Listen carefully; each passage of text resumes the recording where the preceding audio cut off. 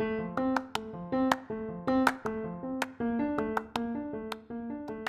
guys, first podcast recording. This one was an interview with former Sunderland Academy manager and current head of recruitment in the academy, Jed McNamee, a personal mentor and somebody who I hold in real high regard from a coaching point of view. I think the things that you're going to take from this are the influence that values can have on people within your coaching sessions. Something that himself and other coaches within Sunderland Academy have certainly integrated into their programme over the years. So please sit back, enjoy, and let us know if you have any questions or feedback. Thank you. Okay. All right, Jed. Well, first of all, thanks for coming on. Appreciate you giving up your afternoon and to have a chat with us. The first question, mate, can you give us a quick overview of kind of your coaching career journey so far, mate? I mean, it's been a long journey, obviously, and I'm probably classed as a bit of a dinosaur now, but it goes way back about 30 odd years. Even when I was playing, I was coaching. So when I was at Hartlepool and I was a young player, I was going back and doing some coaching with the youth team that I used to play for, and I took some qualifications fairly early. You know, I was probably in my early 20s when I first took a coaching course. You know, and then it just developed from there, really. I left Hartlepool, but continued to play in non-league, semi-pro, and probably didn't do a lot of coaching, although I watched a lot of football, obviously, and try to do the odd qualification that was out there. And then when I was getting into my 30s, I started thinking about coaching, and got the opportunity to start coaching with the Man U Centre of Excellence, which was based in Durham, through Pop Robson and Jim Hagan, who was the scout for the Northeast for the Man United, and got into that. And you know, I tell the story, like, literally for about 6 months, wasn't getting any money for it. I was working, but just going along, coaching the lads. They were going down to Man U, and then that started to get us thinking about, look, I need to get some qualifications.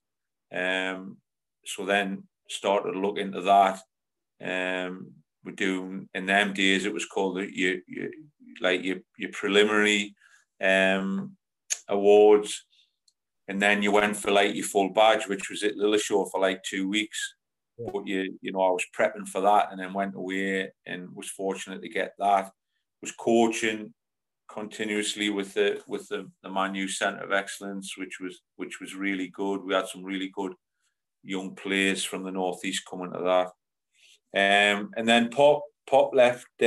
Pop was like at Man U as a coach full time, and would come up, and then gradually he left that to me. And then he left Man U and came to Sunderland, and sort of like I sort of took over the total running of the Man U centre. And then he asked us to join him at Sunderland, which initially I knocked back, because obviously I'd been in pro football, and then going back into it, I had a young family and I had a good job, and I was just a little bit worried about the security of it. So I turned it down initially, and then just continued with Man U. And then it was when the Charter for Quality was coming on, Howard Wilkinson, and I'd heard a whisper that the outreach centres were going to be closed. So the Man U Centre would eventually be closed. I think there was one Chef Wed would do in Leeds. So then Pop came back on, and there was a change again at Sunderland, and he asked us would I come in as Centre of Excellence Director, because there was no academies at the time. So I thought, well, I don't want to look back and think, oh, I wonder what.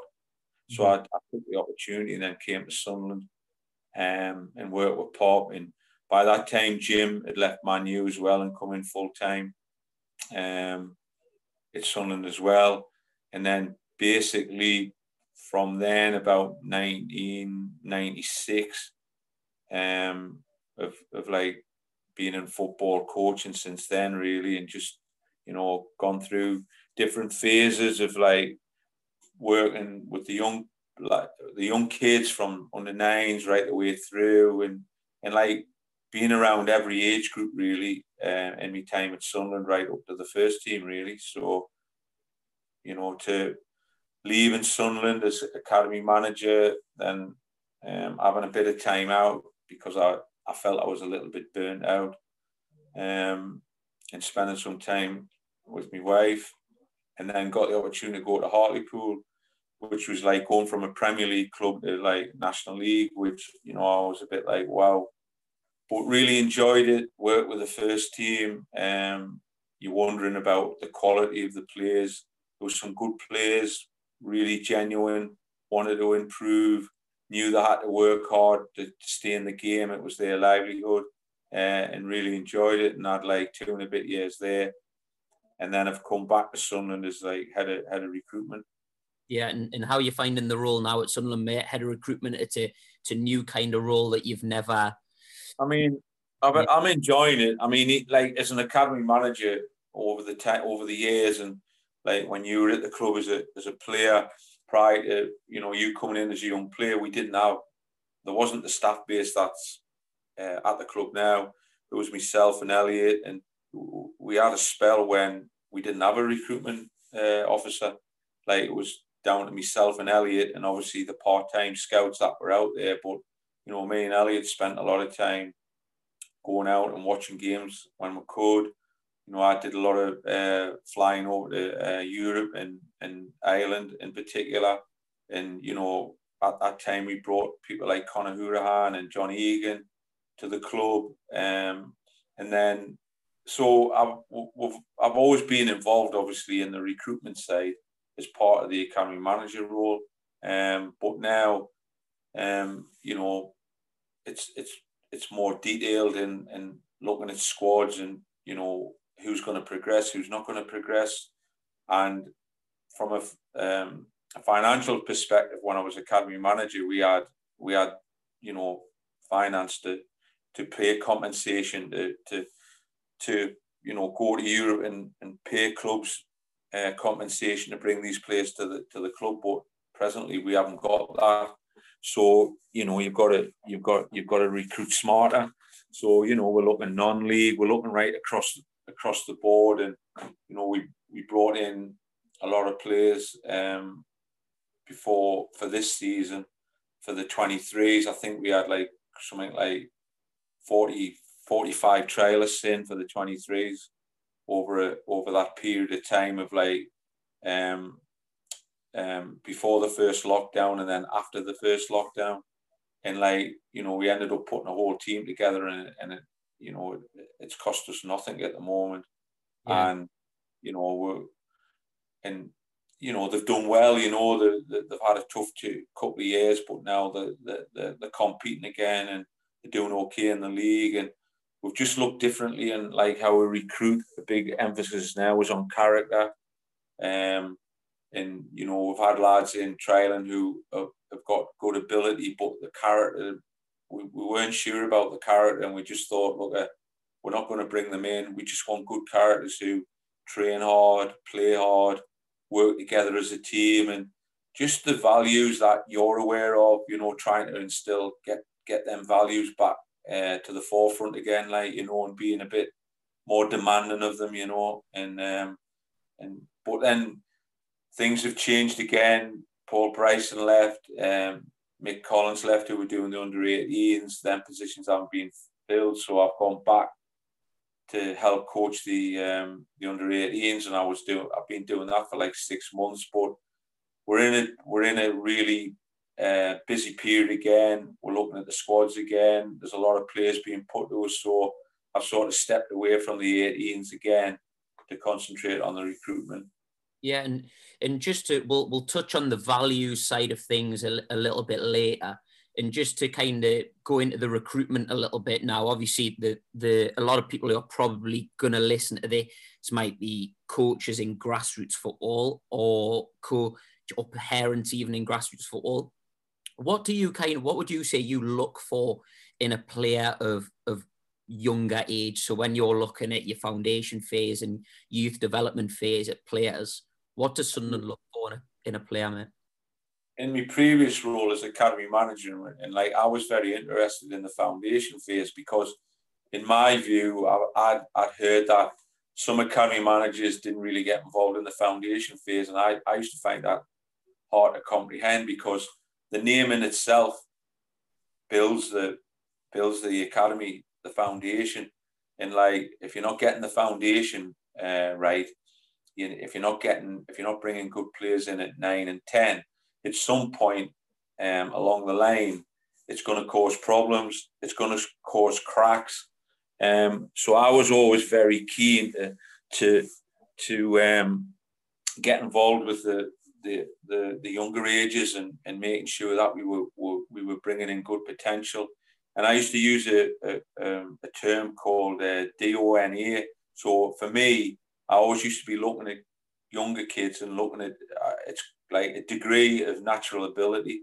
So you see a player and he's doing things and you're thinking, well, he's very young. How has he learned that? Who's taught him that? It's just something that he's being given. He can dribble the ball, or he's intelligent. He can use both feet, and he's like, he's 7 or 8 year old. So I always, at younger ages, I always look for a degree of natural ability, and then, coachability. So he's got that. Can we add things to it? And then when you get into your games, into your small-sided games, it's like I always look at the players who are always on the ball, who always want the ball, and you'll find, like, if you sit back and you sort of divorce yourself from actually getting involved in the game and you're just sitting back watching it, it's the same players who will be on the ball all the time. It's the same players who want to be on the ball all the time. And it doesn't really matter to me that he overcooks it sometimes and he does too much on it. It's just the fact that he's running around and he loses it. He wants to run back. He wants to tackle back. He wants to get the ball back. All those sort of natural things that, are just there. They're not like, that haven't been put there. And, he just wants to be on the pitch and he wants to play football. A bit like yourself. When you were young, you used to run around all the time, running and get the ball back or running forward, trying to get the ball. That sort of personality, Yeah, I there's an example I remember of that, and I'll not say any names because the young player's still at the club now, and he's still only young. But I remember when I coached then and took the 9s in lower, and you came in and watched a young lad, and he was exactly that, just on the ball the whole time, non-stop, and straight away your comment was sign him, get him in, because he had that impact of just being on it all the time. So where do you sit, Jed, along the line of physical and technical? Because I think there's got to be a degree of both when you're looking at kids. But I would agree. I'm always attracted to the technical players, but the way the game's going, physicality comes into it, and like we've just been discussing it today. At the younger age, it's less of an impact. You're looking, and again with your experience, you're looking at like body mass, body shape. Like, is there more to come? Is he heavy legged? Is he squat?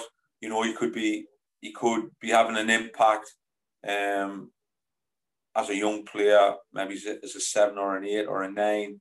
But like long term, it's in the back of your head that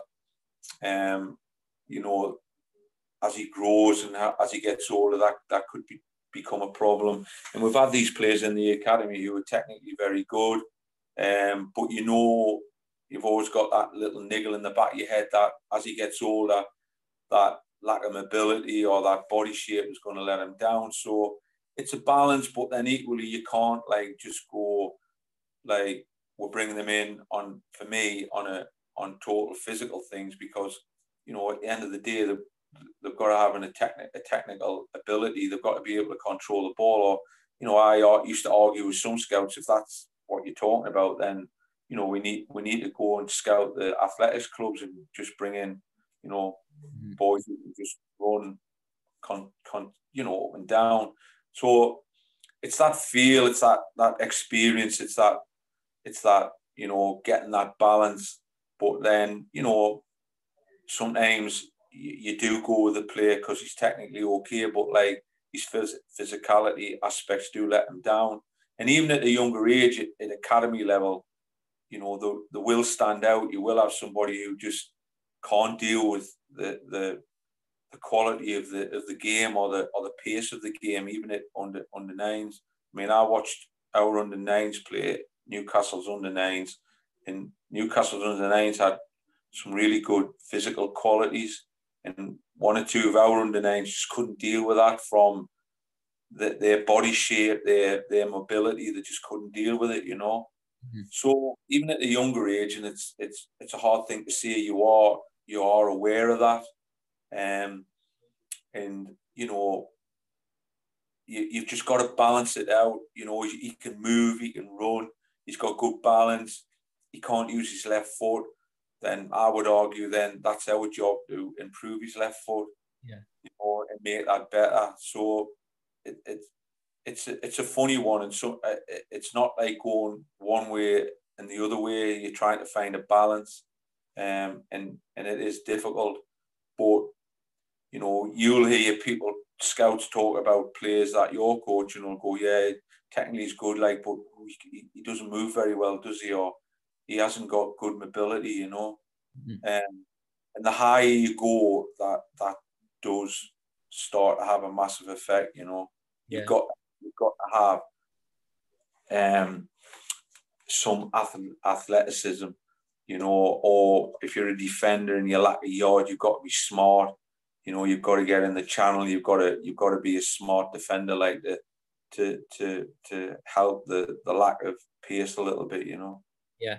And then, do you think for kids, I suppose, at any age, up to the under 18s and whatever else, do you think there's an aspect of is it possible for kids to train too much? So I remember like talking to your dad, when I was trying to get you to come in, and you were at Wallsend. I think you were at Wallsend, weren't you? I was, yeah.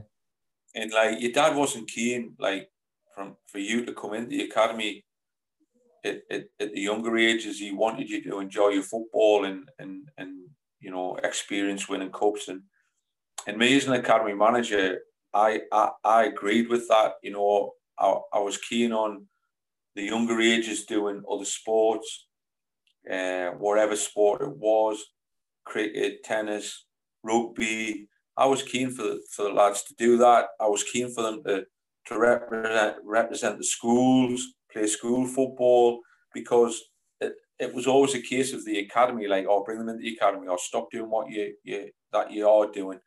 Stop playing for your school team. Don't play for the district. And then maybe it's a year down the line or 2 years down the line, you might get released. So I always felt a responsibility, in the sense of, like, I've took all that experience away from that young boy, and then we've ended up releasing him. So I was always with the staff saying, look, if he wants to play for the district on a Saturday, let him play for the district. As young players, you should experience, like, winning cups, losing cups, because it makes, for me, a better all-round person. You know, you've experienced from a young age, like, losing a cup, and the sadness of, like, not winning a cup final, or the sadness of, like, getting knocked out in the semi-final, or the joy of winning a cup final. And then, like, years when you're an adult, you might find photographs of yourself as a young player holding a cup. My worry with the academies was, to some degree, we were taking that away, and we were specialising these players at too early an age. So yeah, come to the academy and work hard when you come into the academy, and hopefully you're enjoying it. But go off and do other things that you enjoy as well.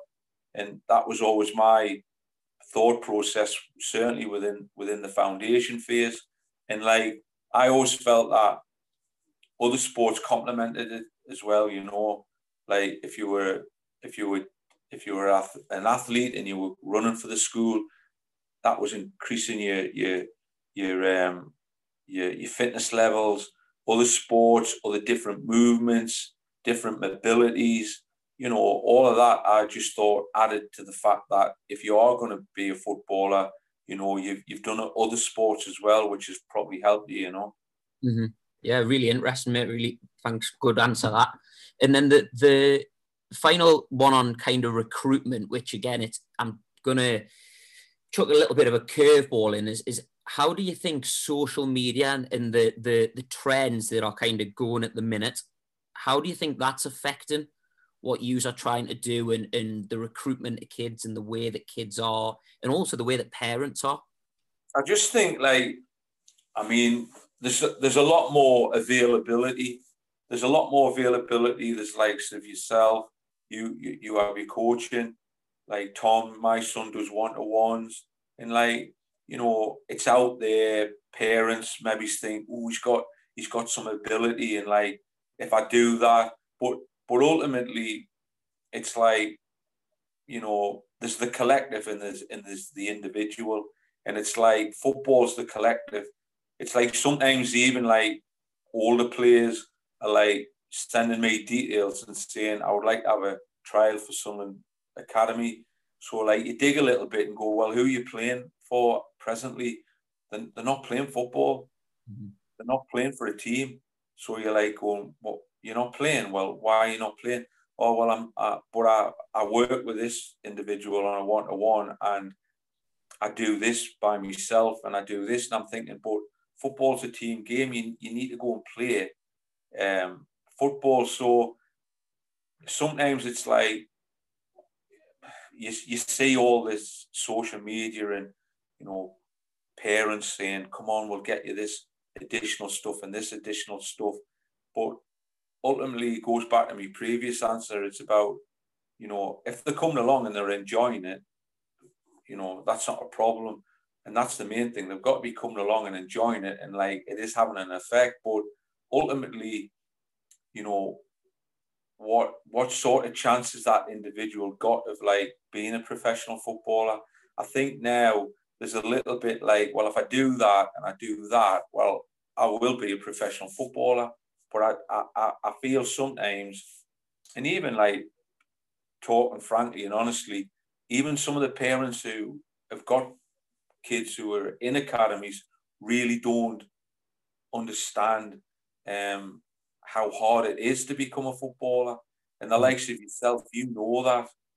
You've been through it, and you know the demands that are put on you, both physically and mentally and socially. You know, it's massive. And I just think sometimes it's like, I feel that some parents could be thinking, well, if I do that, the next stage will be that, and then the next stage will be that, and then, oh, he's going to be a footballer, but you know, it's not like that, you know.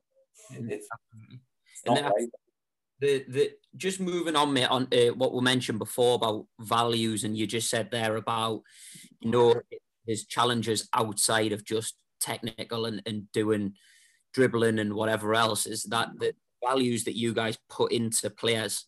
Can you just tell us why you think that's important? Because I've witnessed it firsthand of yourself and Elliot and Borley and people like them who demand a lot from you, but it's to make you a person as well as a better player.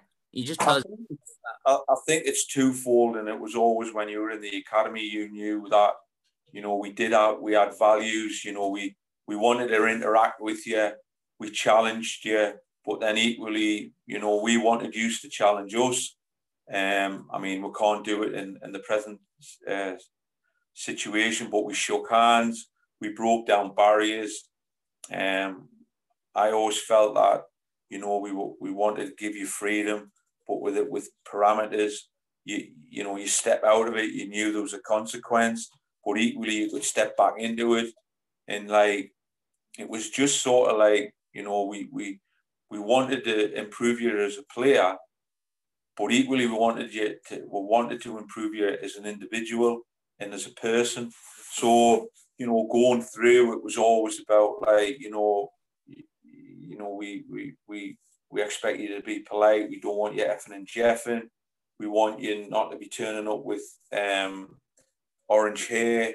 We had the thing with the coloured boots, and we want, you know, it was about the team and you knowing that you had to contribute to the team, but equally the underlying thing was that, like, regardless of whether you're going to be a footballer, if you're going to go and like work in an office or work on a building site or wherever path you go down, at some point you're going to have to contribute. You're going to have to step up. You're going to have to work with people. You're going to have to interact. So it was always about improving you as a footballer, but equally improving you as a person, to be able to converse and to interact with other people. But then equally, we were demanding of you, because deep down, like, I always felt that regardless of what path you went down, life is demanding. And within your life path, you get kickbacks and you get disappointments, and it's like, you know, not how are you going to deal with that? How are you going to bounce back? And it was always about, you know, running them two paths. You know that on the educational side, that if you were messing about when you were doing the education, it affected your football, because if you were messing about too much, you didn't play on the Saturday. So there was a consequence. But that consequence was put in because we wanted you to achieve as a footballer, but equally we wanted you to achieve educationally. So, like, I know you did extra, and we wanted you to. So there was always that. Well, if he doesn't become a footballer, he's got some education behind him. But equally, he's a good person. You know, he's somebody that we want to keep in touch with. We hope that when he leaves, if he had to leave Sunderland, he would always come back and visit and ring us up. And the majority of the cases, that was the case, you know, and that was always the driving force, that, you know, it was a two-pronged approach. You want to be a footballer, but we want to create like good individuals.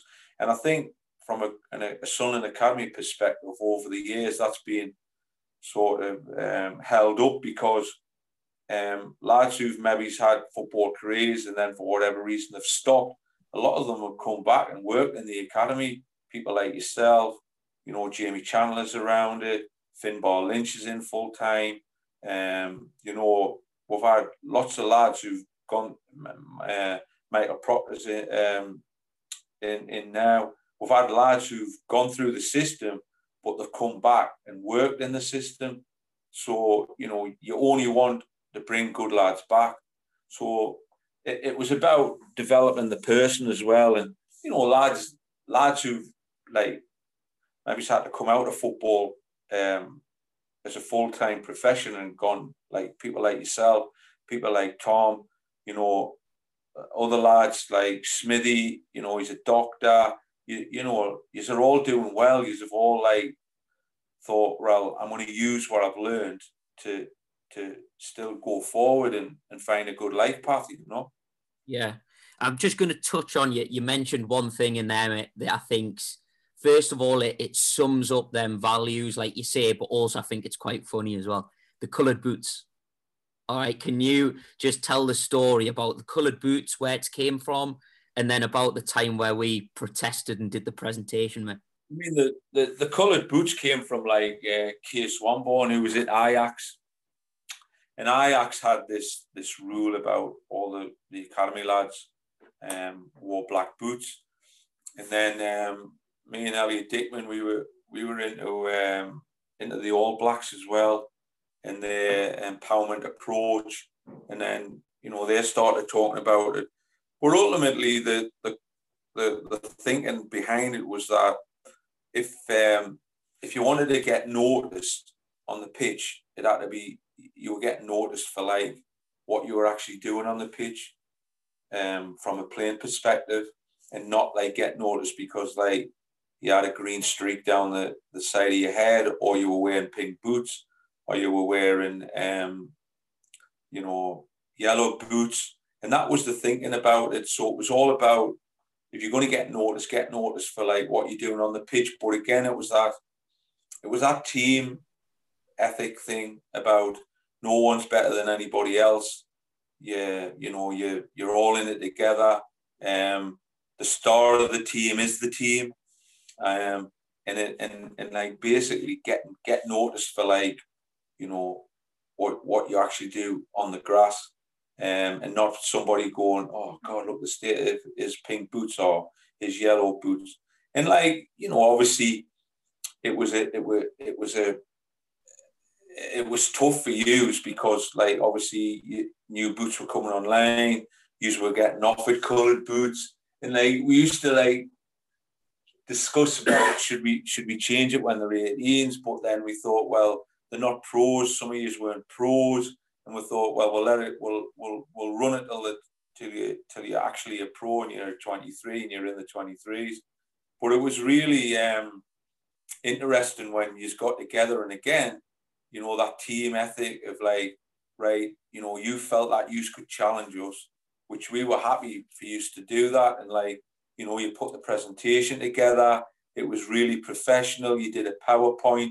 You're all standing up there talking to like, I don't know, 5 or 6 staff, myself, the academy manager, Kevin Ball, who's like not an easy character, he's very forceful. And like, again, we listened to it and we took a few points, but it was so funny when we went at the end, yeah, but you're still wearing black boots.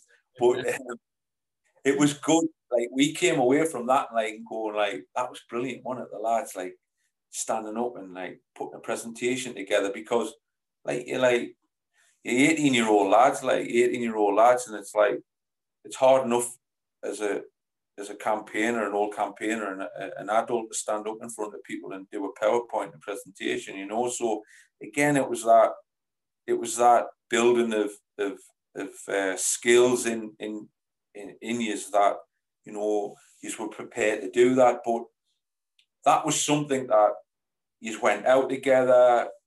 You had drinks together, you messed about together, but then you probably came in. There'll be occasions, obviously, like Tom's left the academy like yourself, and I talk to him now about that, when you have come in, when you have had probably too much to drink, but then you come in, but then as soon as you cross that white line, it's like, boom, here we go. And like, that was important, because you used to motivate us. I've gone back to the under 18s and doing some coaching with the under 18s, and I'm like saying, lads, I've come out, I want to help you, but you've got to help me. You've got to motivate me. And like, you used to motivate me. So I was always like, oh, I've got to get out, watch the coaching, or I've got to take a session. And like, because that motivated me.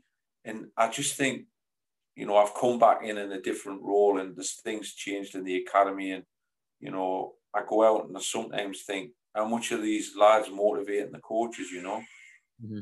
That presentation of I remember putting it together, us and the boys in the IT suite, and we had one of our points was, you always talked about getting 1% better, always being 1% better, and this new boot that had came out, it openly said, this will make you 1% faster. And our point was, well, there you go. Like, you've got to let us wear it. And you all just went, nope. You let us do it all. And then it was, nope. But that against building that confidence to challenge us. I mean, I've still got it on my iPad. After, like, some of you went through the Newcastle, I watched the Youth Cup game when we got bumped, I think, about 4-0. I was actually taking the team. And we played 3 at the back. It was probably a bad decision on my part. But like, the next day, you, Tom, Aggers, who else? George, you all like went in and like spoke to the under 18s, and sort of like, you were their peers, but like you were saying, needs to be better, lads. It's demanding. So it was like, you were doing our jobs really, but like, what had we done for you to have that capability, that confidence to go in and like speak to the under-18s and like demand to the under-18s that it had to be better, you know. That was like, you know, I remember showing it on my iPad. There's a couple of Arsenal coaches and they couldn't believe it. Like, they'd never seen anything like it. Yeah. And said, like, can't believe, like, that's, you know, that's occurred. And then it was terrific. And then just coming away, Jed, from kind of the values and that kind of thing, and going back into to kind of your coaching. Obviously, things have the game's changed since you started coaching. The game changes all the time. How do you kind of stay up to date? How do you constantly learn? How do you constantly develop as a coach, mate?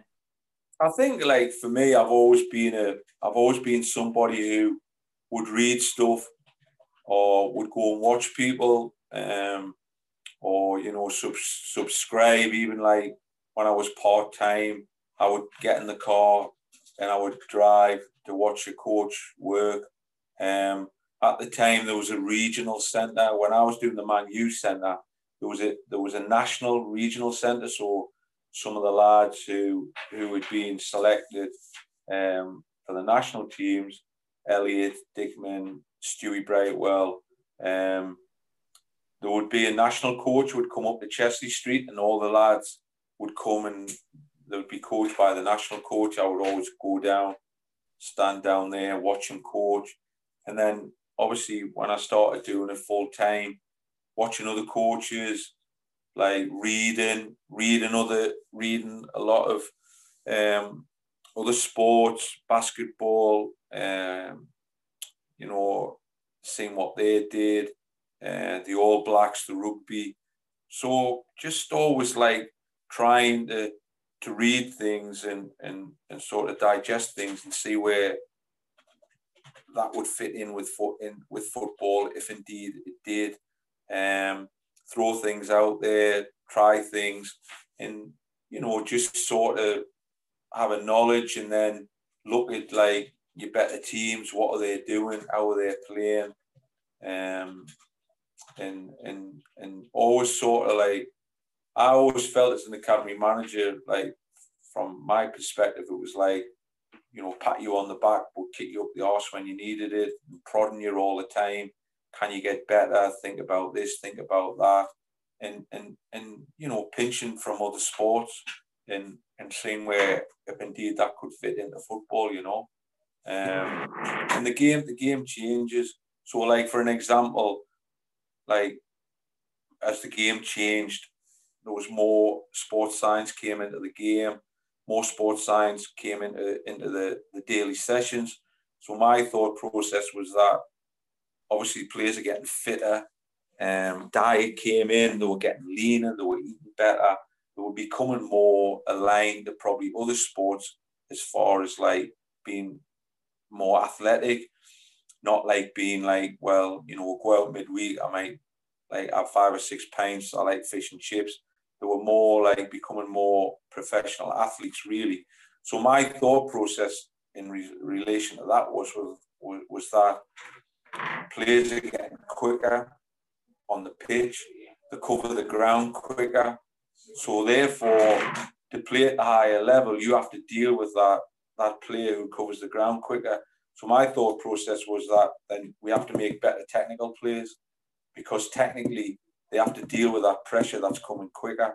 So that drove the technical practices, dealing with pressure, then, you know, like trying to put evidence to that. So I remember sitting looking at Barcelona, Xavi, Iniesta, players like that who weren't the biggest players, but they were playing against big, physical, quick players. But their technical ability got them out of trouble. So they could move the ball quicker, they could deal with pressure. So it was like, how do you, as a smaller player, how do you deal with a big player? How do you use your body? How do you counter a big player? Because clearly, Iniesta, Xavi, some of the Barcelona players of that great team were doing that on a game-to-game basis. So that sort of you know, altered me thinking on what we needed to work on the pitch, what we needed to work in training. And you know, that was a change in football. So that always used to like alter my thought process on, you know, what we need to work on. And then again, football changed again. There was like teams who were playing counter-attack football and breaking out. So then, you know, defensively, you know, I used to talk to Bally about we need to do more practices where there's an overload. So, you know, there's a 4v2, two centre-backs retreating out of the deal with four breaking out. So all of that sort of process, you know, makes you think about, you know, what you're going to coach, how you're going to coach. But ultimately, you know, from like my coaching philosophy, it was about you had to be a good technician, you know, and like I always used to argue with the coaches when we came to be talking about scholarships. If one of the coaches would say, well, I don't think he's that good a technician.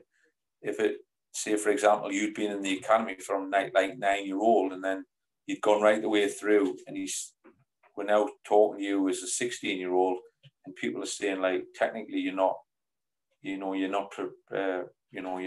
top draw or you're not like got good qualities. My argument back to them was always, well, what have we been doing with him when he's been in the academy? So there was a massive drive that, you know, you had to be technically decent. And then if you go on, obviously I'll always go on Twitter and have a read on there, and there's loads of information, but you never have to look too far to find an argument between people talking about your game-based practices versus your drill-based practices. Where do you sit on there, mate? It's a balance. You know, I've had a lot of arguments with people and about like, you know, like, and again, I use, you know, like, people will say the game's the learner. I'm not too sure about that.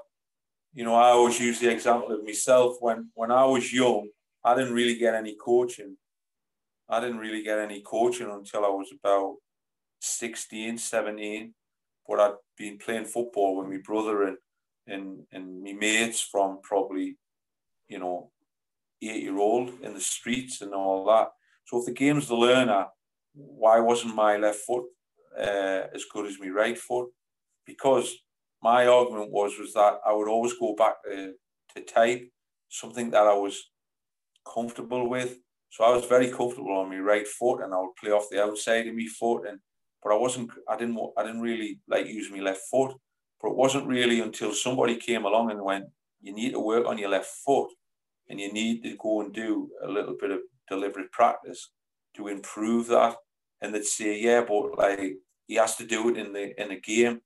And my argument was always that, well, if I can't do it in a deliberate practice where I've got a bag of balls and I want to drop that ball into that area off my left foot, how am I ever going to do it in the constraints of a game when there's people in front of us and people are running around? And then we've got examples, you know, like you know, coming through the academy, like lads who maybe come in from Ireland or from Europe who, you know, weren't great on either left or right. We'd put them on a program. What you call it, that I think you played with, he was a bit younger than you. He came from Darlow. He went to Sweden. The striker, what the hell they call him, he couldn't kick with his left foot when he came to us. But within 2 years, he was scoring more goals with his left foot than his right foot. But that was because we put him on deliberate practice. Just deliberate practice. Tom, my own son, wanted to be a scholar. So I'm like saying to him at 14, you've got to improve your left foot. So like, you know, through the summer months, just a bag of balls, just practice with your left foot. Mm-hmm. And like, it will improve it. You know, ultimately the best players in the game, like I talk about using, like coming through the academy, I always use the term, it's a toolbox. So like you had a toolbox, our job is to fill that toolbox with technical ability. the skill comes from you choosing the best tool in that situation to get out of that situation in a game. But like, you're in a situation in a game, so you're going through and you're in on goal, and you know you're going to have to use your left foot, and you'll see loads of examples of it at every level. You know you've got to hit that with your left foot, but you know you can't kick with your left foot, so your brain's telling you you've got to check inside and use your right foot. But if you've done that deliberate practice, my theory is that your brain's just saying, go on, use that left foot, go on, score with your left foot, because you know you can use that left foot because you put the practice in. And it's, to me, it's no different than a tennis player hitting like 60 backhands and 60 forehands. You know, he's got to, you know, I read an article last year about Federer, and I think I sent it to Elliot. And Federer was playing the Spanish player, what do you call him? Nadal. Where's the hairband? Nadal. And like he said, Nadal made him a better player, because when he played Nadal knew that Federer was weak on his left side, on his backhand, on his like going across on the left side, and like he exposed that. So Nadal at the time was 32-year-old, went away and started to do deliberate practice with his coach on that stroke. And he said that he did it for hours and hours and hours and hours. And he was basically in the article thanking Nadal for highlighting a weakness in his game, for him to go away and do deliberate practice. So it's the same as a tennis player, a golf player. You've got to put the practice in to improve that individual technique. And like, I think it was up when you were in here, I put a thing up about strikers. If a striker only gets the chance to practice striking a goal in a game, then how many goals is he going to score? Surely he's got to put the practice in prior to the actual game. So then it just becomes a natural process of like, you know, I'm just going to pass it in. Like Pop Robson, who I spoke to, mentioned earlier, like when Pop was a player at Sunderland, every Friday throughout his career, he would have balls fed into the box from either side, and he would do 40 balls on a Friday prior to the game, and all he was doing was just passing them in the goal, putting them in the goal, putting them in the goal, putting them in the goal. So in a game situation, it just become natural to him. And his thought process in a game was that he didn't sort of mentally think, oh, I might miss. His thought process was always, I'm going to score. And obviously he scored, like, he was a massive goal scorer. Mm-hmm. So it's the experience of the coach, when to do deliberate practice, when to you know, use the game. But like, we've just been talking about some scholars coming in. We have a scholar who's been in the academy probably since he was an under 12. And like, I observed him the other day, and he can't really pass the ball with his left foot. And he's coming in as a scholar.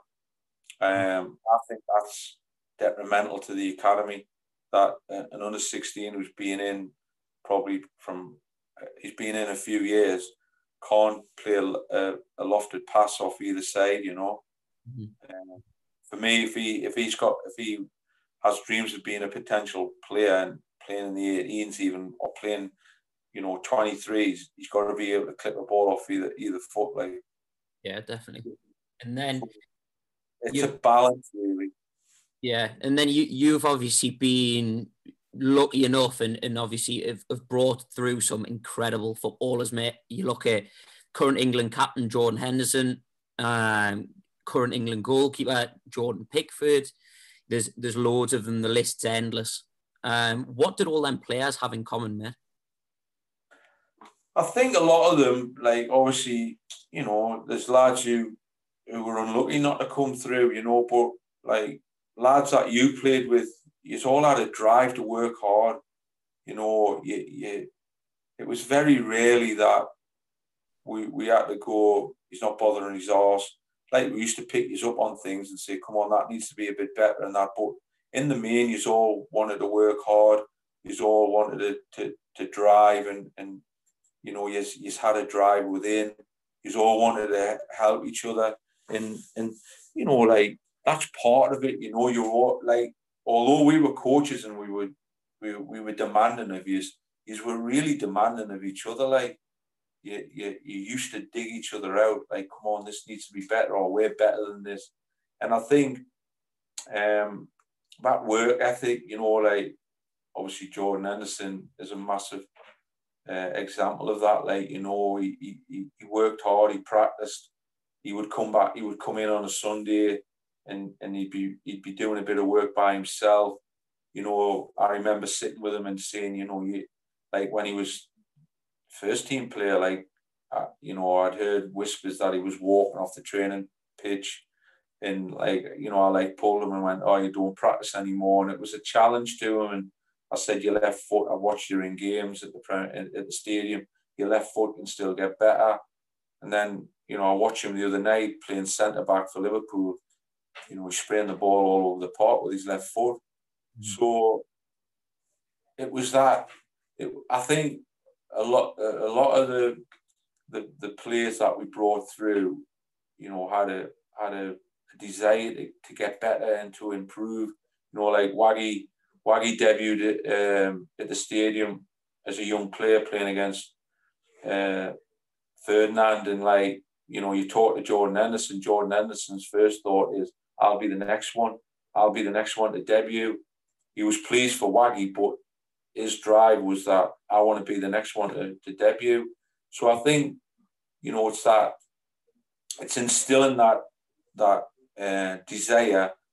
Like, you're pushing and you're pushing and you're pushing, but then you get to a point where you stop pushing because you're pushing yourself and you're pushing each other. So really, I've had instances when I'm out coaching, or I'm not really coaching. I'm managing the session, because you're coaching yourselves. You're being demanding of yourselves, even in the training. Like, come on, you don't want to get beat. You don't want to be on that losing team, and you're driving yourselves. You know, and you know that's where you want to get. I always used to say it, and I've got it on a slide somewhere. You want a coach to become redundant. I always used to say, you want a coach to become redundant, because when you become redundant, the lads are doing it themselves. The lads are managing it. The lads are policing it. So you know yourself that you would go out and you'd start, like, digging each other out because you weren't happy with the session. That, you know, you felt the session wasn't good enough, and you were managing it. Really, come on, it needs to be better. Not me saying, lads, I were bothering today or not. When you get to that stage, you very rarely have to say that, because you know that, you know, you've got the lads to a position where you are managing yourself. Like, when you were in the building, and Tom and George and all, you were all in that building, in that down to that dressing room. I knew that I would go downstairs on a morning before you were going out training, and I would see you all in the gym doing prep before actually doing the session. You weren't just sitting chewing the fat. You did that, but, like, you knew that I had to go into the gym, and you did prep before training was started. When you get to that stage, you know you've got something really. You know you've got like a group of lads that, you know, that want you all to progress and have a career in football. But you know that you've got something, and it's no surprise that you've won leagues, you contested all the national cups, you know, semi-finals, pushing your massive academies like your Man United, pushing them, finishing second in the under-23s league. Man United having to pull out all the big players when we went to play them. Nobody wanted to play us.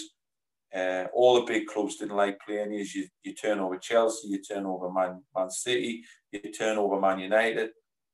That just doesn't happen. You know, that's a work in progress. But ultimately, you walk over that pitch and go, you know what, we can beat these. Mm-hmm. So, you know, that and that's not just down to me. That's like putting in processes and then saying to you, come on, you can do this. If you grab a hold of this and you decide you want to work your bollocks off and give it the best you can, this is what can happen. And like, obviously, we drove you, we were demanding of you, we kicked you up the arse, we patted you on the back. Bally was demanding of you, you know what, you know, like if the session wasn't like to a level, Bally would just send you in. Mm-hmm. So you knew that, hey, we have to be at it. And like anybody coming into the group, they had to step up to that level, or yous were telling them, hey, that's not good enough. Like, this is where we're at. You've got to work at that level because this is where we're at, you know? Yeah. And then final one, mate, some quick fire questions for you. All right. So just answer them, have a quick think, then answer it straight off. First one, favourite player to watch on the telly at the minute? Probably De Bruyne, but then equally I love watching Jordan as well because, you know, he now knows that he's a quality player, and like they were debating about him, like could be a weakness playing as a centre back against Man U the other day, and it's just like I can play there, you know, I can do a job there. He's just like such a good pro now, like such a good player. Yeah, it's meant to be quick fire. Sorry.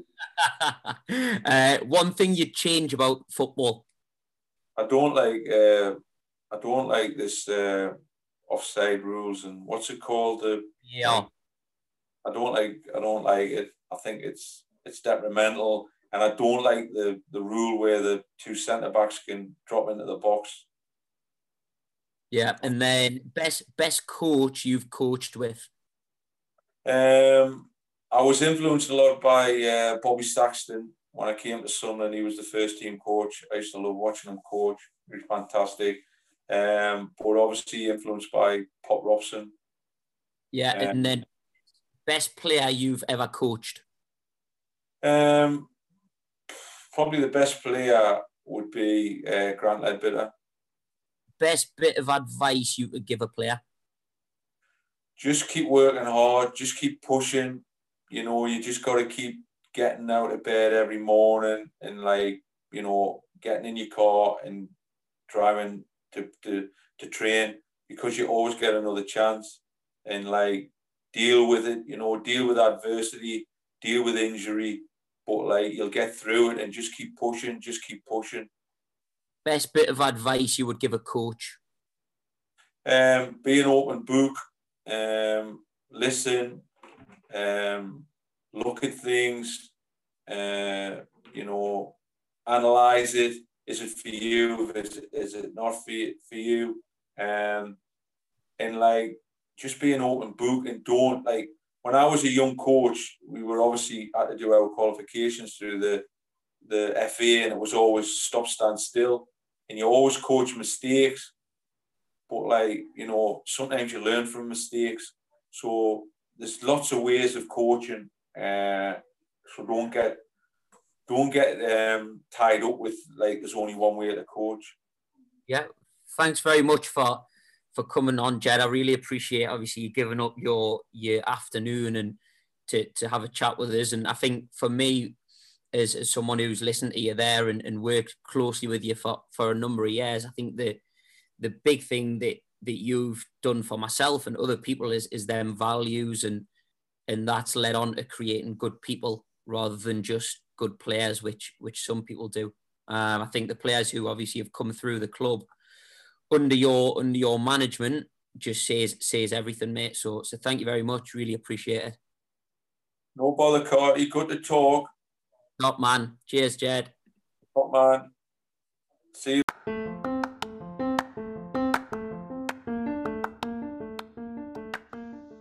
So that's that. A really interesting conversation with Jed, somebody who, as I've mentioned, is a real mentor of mine. Hope you enjoyed it. If you have any feedback, we would love to hear it on how we can improve and get better, and any questions that you guys would like us to pose to the guests.